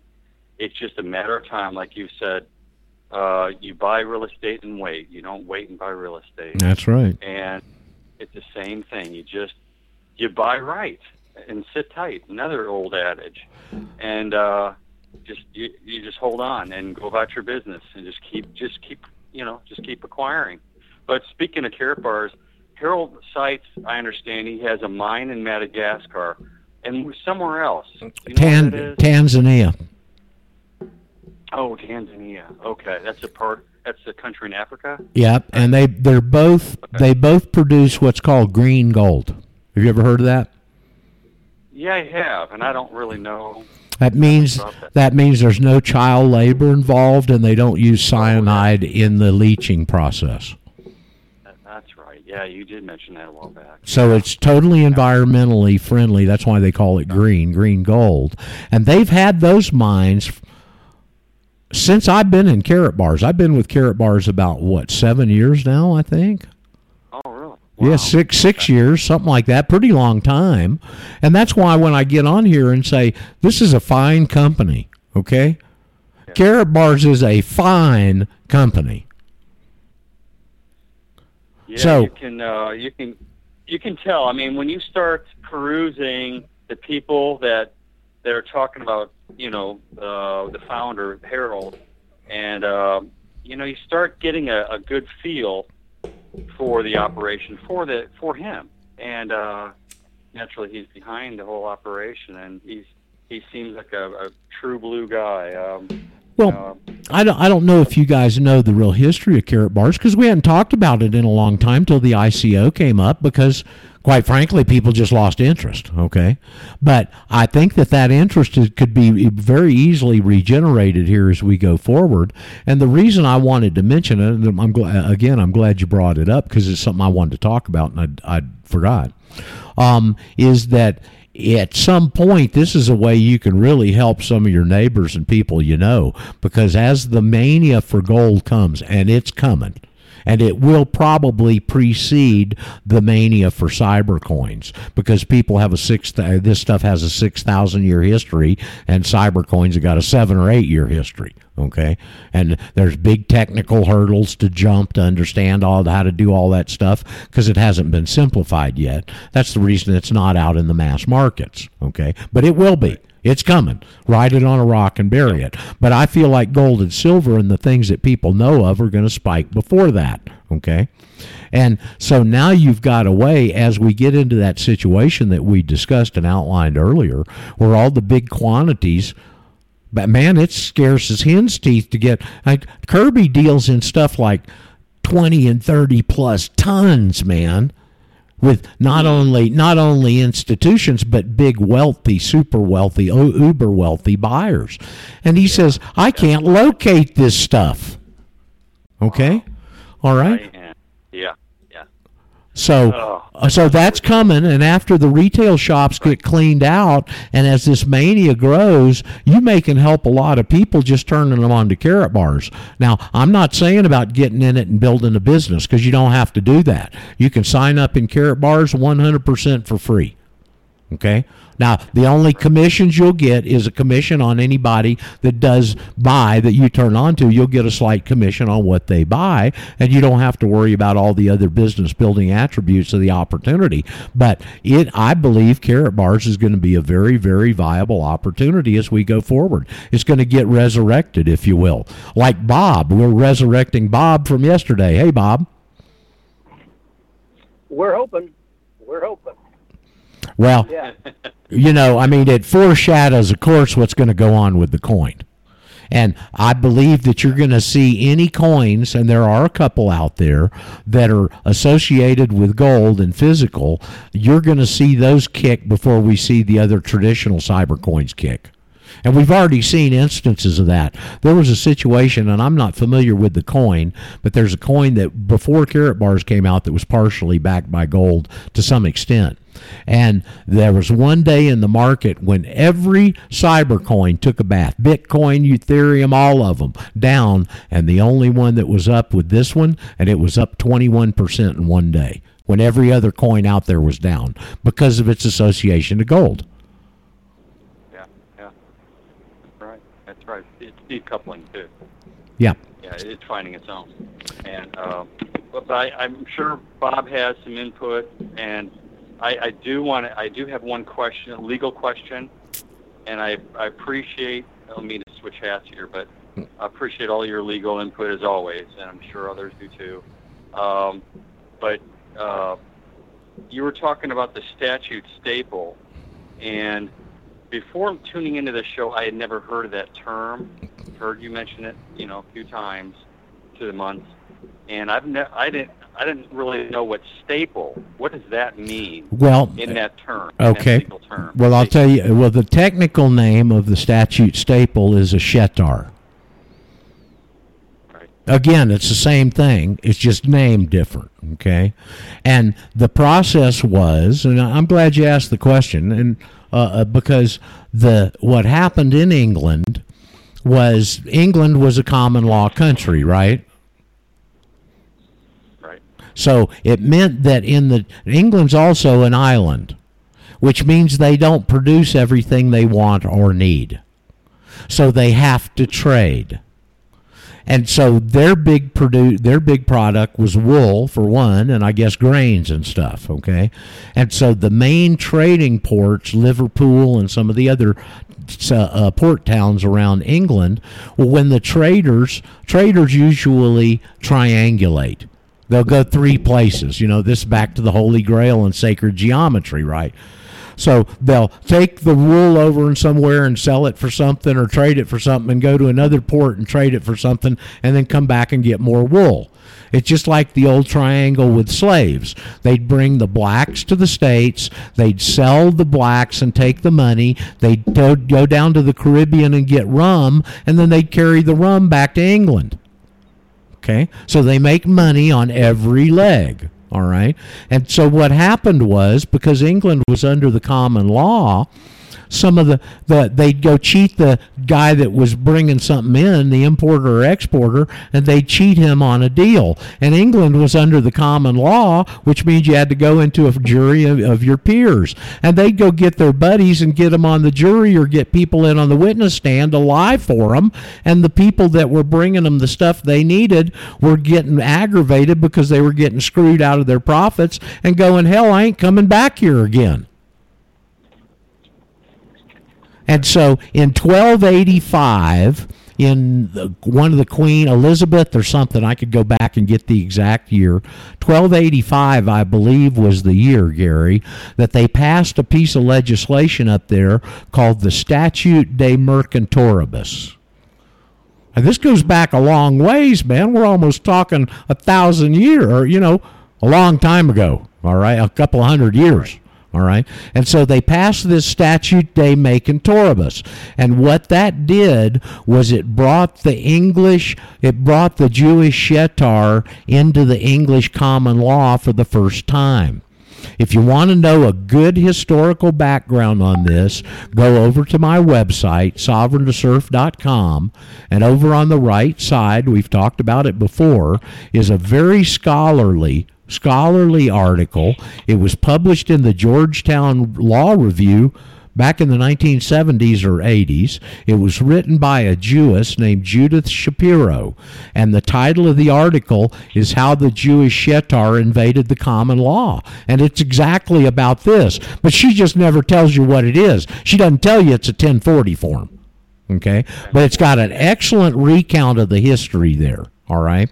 So in 1285, I believe it was, they passed the Statute de Mercantoribus, and they went in that legislation, they designated a number of towns as staple towns because they were the towns that either sent out or took in the staples that they needed. That's where that word comes in, okay? So they didn't call it a Jewish shetar, they called it a statute staple, all right? And so what they did in the legislation was they designated the specific towns. You can bet Liverpool was one of them, probably Bristol. I don't know which ones, but it was the main trading centers, okay? And they made the mayor of that town the mayor of the staple. And if there was ever an altercation in a debt being owed with a local and a trader, they would take it, if there was a dispute, they would take it to the mayor, and the mayor would put it under seal in a statute staple. Remember, it's a specialty contract, and it has to be under seal, and like we'd say under penalty of perjury, and it has to have a recognizance in it. And the recognizance here, or recognizing something else, and the recognizing or the recognizance here was the Statute de Mercantoribus. Okay, so it brought the system in, it brought this Jewish shetar in, and when there was a dispute and it went to the mayor of the town and he put the Statute Staple under seal, then it made you property. And anything that came into your hands was seizable to satisfy the debt. It didn't matter whether it was rents. It didn't matter if you sold something. It didn't matter if somebody owed you money that they gave you. Anything that came into your hands was seizable until the debt was satisfied. Because you're property. And it worked so well from the 1200s, 1300s up until when Henry VIII was the king of England and was having tax problems. And he goes, that system works like a snap. I'm going to bring it into the exchequer and use the same system to collect the king's taxes. And that's how it got brought into the crown. And it was that way for hundreds of years, and it did exactly what King Henry VIII said. It worked like a snap. And then they got away from it. And that's... And see, that's where if you go back to that case that really opened all this up in 1854, Hoboken Land and Improvement, I forget the exact style of it, but Hoboken Land and Improvement was part of it. And that's when in the Supreme Court, when they were hearing this case, and they said, there's no due process in the remember, this is before the 14th Amendment. Okay, there's no due process in the Constitution where it applies to tax law.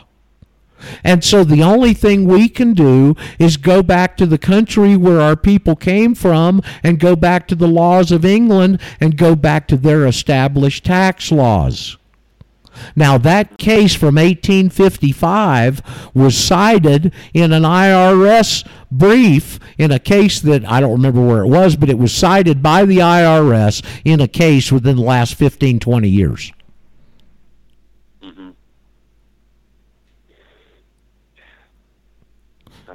So that's what a statute staple is, the same thing as a Jewish shetar. Gary, I'd really advise you to go get that, and anybody else that just wants some good information under your belt and understanding is go over and read that Judith Shapiro article, How the Jewish Shetar Invaded the English Common Law. Have you read that, Bob?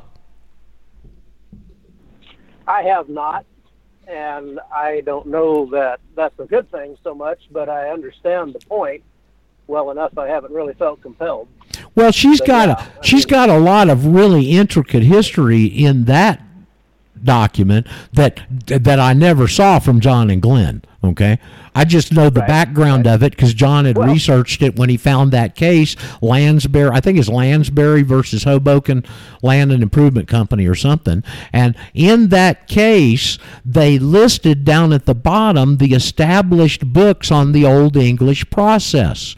One of them was by a guy named Price, and another one was by a guy named Chitty, Chitty, almost like the word spelled with an S. Okay. And so they went back at that point, this is before the internet, okay, but had any kind of stuff online. And they went back at that point to the only resource they had, which was the interlibrary loan system, where you can go into any college library and find out all the books, and it's connected to all the other college libraries and libraries in the country. And John and Glenn went in and went to the intercollegiate library loan system, and they went in and put in Chitty and Price, and they could only find 2 books on them in the entire United States. Now, you want to know why nobody understands this process? Hell, nobody's ever been exposed to it. By design. Seems to me like you were saying that one of them was at Texas A&M of all places. That's right. I don't remember where the other one was. Library of Congress. Yeah. Which you would kind of expect at that, yeah. You think maybe George Bush donated it to Texas A&M? Oh, yeah. I kind of doubt it. Unreal. So anyway, I kind of think he would have expunged it. Yeah, no More than kidding. donating it. Yeah, well, no sarcasm in my comment, you know. So Gary, does that give you a little better idea on that? Yeah, it does. I was just trying to grasp it, really get it, and I'm getting there. Well, I guess I have the general idea, and when you hear a term like that used in a different way, it's like it's foreign, Yep. And you hear the word, we just are used to the word staple, like in everyday life, And that's what it meant. That was what was imputed into that. They just didn't want to call it a shetar. They had legislation. It was on the statute books, and it applied to staple towns and this process and this problem. So I guess that's probably where the name came from. Now, there's several types of statute staples. There's a statute staple contract. There's a statute staple bond. Okay? But your 1040 form that you won't fill out anymore, Gary. The old 1040 form that you used to fill out is a statute staple contract. It fits those parameters. It's in the Uniform Commercial Code, I believe, under the section of specialty contracts. And there's only two criteria. It has to be signed under seal, and it has to have a recognizance. That brings another question to mind. I'm glad you brought that up. Bob, I didn't know if you wanted to get a comment out while we're running out of time here. I didn't want to run over you. No problem. I was actually just going to question you on air if you had ever heard anything back from Pat Gamble or had any satisfaction concerning the KBC or anything. Not a word. That was all. Not a peep. Not a peep. But it seemed like I had. Yeah. I'm pretty sure. You guys a little bit of a chuckle. They were very. You guys a little bit of a. That was one of the stipulations, because I was in on a call or two when they talked about that. I tried to get the calls out to everybody, but everything was so secret. And there's one tomorrow night, and it's like the conspiracy, if you will, But that one of the stipulations, and see, there was all this confusion on the way it was being rolled out, and in the middle of that, they announced this promotion. Well, some people didn't know it was a promotion and didn't get that out of it and thought it was going to apply to everybody. But it was a special promotion that Carol announced back then, and I remember on those calls that one of the prereqs was you had to take a screenshot of your wallet back then. I haven't heard anything about it, and I haven't been able to find out anything, but I have a feeling that probably applies. Yeah, I just went through those instructions and online, and it seemed to go through okay. So, and all I'm doing is waiting, just like you are, Bob, waiting to hear back. Yeah. And, like they say, once you finish that, it says, okay, we'll get back to you. We'll check your claim, And so the thing that has me confused on it is that, and I explained yesterday kind of what I had done, and it says, next window, and you can't get on it because until you click, yes, I've sent a KBC, but I haven't sent it yet because I don't know how. And so I click it, and it goes to the next window, and it says, you're logged in. I don't know verbatim what it said, but anyway, basically, you're okay. You're in the system. We'll verify your claim and get back to you. And what I'm afraid is going to happen is twofold. A, they're going to check it, and it's going to say, well, no, you never sent a KBC. And the other one is, if I redo it, then I'm going to have something redundant, and that'll screw everything up. So I'm just kind of biding my time here. But anyway. Yeah. Were you able to? I kind of fall back. I kind of fall back to yesterday, and the hogs get fat, and pigs get fat, and hogs get slaughtered. Right. I'm not panicked, but I have extreme interest. Right. Extreme interest. Yeah. Well, no, we're going to get a windfall, and it just could be an additional windfall if you're able to take care of it and get it done. Yeah. When you were telling. Do y'all hear? Telling Gary about the fact that. Can y'all hear this burglar alarm going off? A little bit. No, actually I can't. Well, you're lucky. It's because of the microphone. That's one of my dissatisfactions with here, because I'm having to deal with that stuff 24 hours a day. Hey, car, apartment, dogs barking all day and all night, alarms going off. And locals keeping up till 3:30 in the morning. I'm just hoping you can't hear my tools rattling around in the toolbox. I'm in a service van, and it doesn't have a partition, so my tools are particularly noisy, and I'm always wondering if they're coming through. But anyway, No. our kids, our 3 daughters, they all think that my wife and I have a song for everything, and it's pretty close to true. About any situation that comes up, we'll start singing some oldie, that applies. And when you told Gary that, he could say goodbye to the 1040 for him, the first song that came into my mind was Handel's chorus, Hallelujah. Yeah. And the second one was The Doors. The Doors, this is the end. How appropriate. The time of year fits too, Bob. That's funny. Somehow I'd never put Handel and the Doors together before, but you just did it for me. Well, Jim Morrison. That's a combination. Jim Morrison would be flattered. Say that again. I said Jim Morrison would be flattered. There you go. There you go. Yeah. Me and George Handel, we go way back. Handle and Doors. That is a combo. Well, we're about to be flattered by running out of time here. So before the Whistler comes on, I want to thank. I hope Ed gets Skype loaded because I want to hear about his stuff and I want to hear from him in general. Being a relatively new student, and advocate to our ideas here, and I know that anytime people have got questions. You can't hear this stuff enough. You can't hear it. That hit me immediately, Roger, when he said that he'd gotten the call. I'm thinking, that's bogus. There's no freaking way. I've had a few of those too, and I've got no IRS problems. I've got no entanglements. I'm up to date, current, blah, blah, blah. But I've had several of those. I just hang up on them. Oh, yeah. I mean, okay. Yeah. Ask him. It's crap. Ask him how the curry. Ask him how the curry is in their district.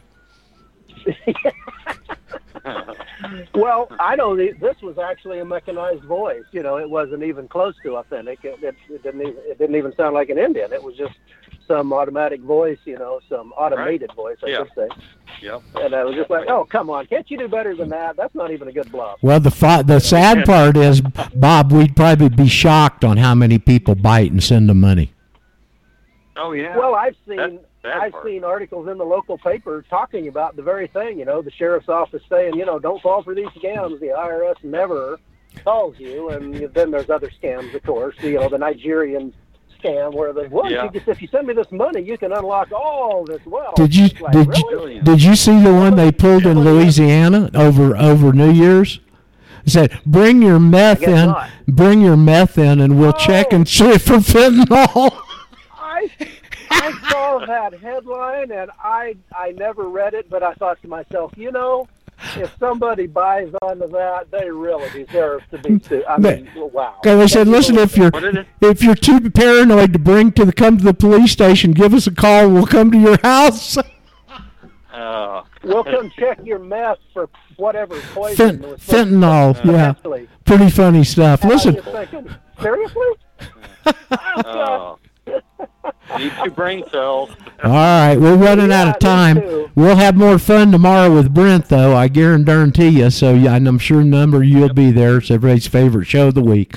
So Brent and I'll be back tomorrow. I hope you have a good day. Thanks for brightening my day. I always feel better when I get off the air in these kind of situations. And you know that I care about each and every one of you out there.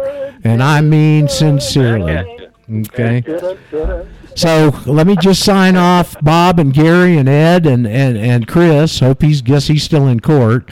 And we'll talk to you tomorrow. Have a great day and see you then. Keep your fingers on the financials. Should be interesting. See you guys tomorrow. We're already off the air. The server already quit.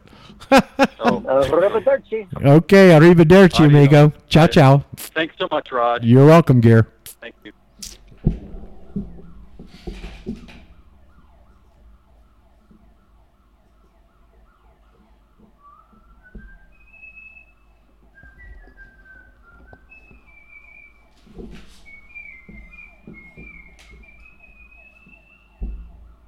God almighty. Fucking place driving me crazy.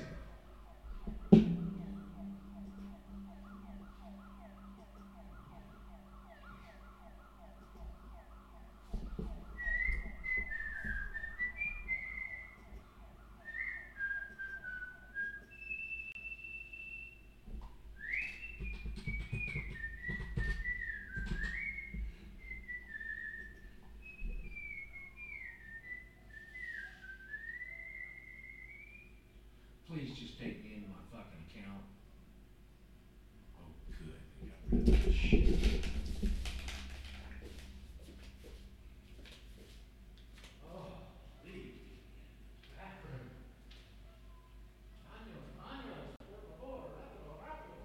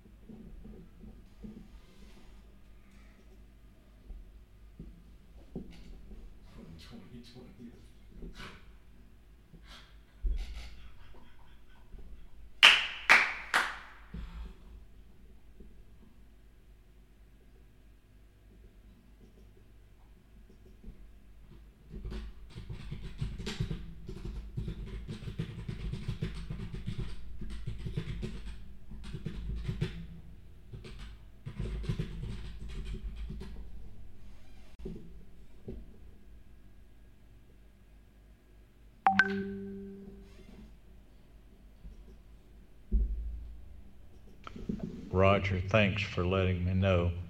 I had great admiration for Red Beckman, even though I never met him in my life. He was a man of great courage.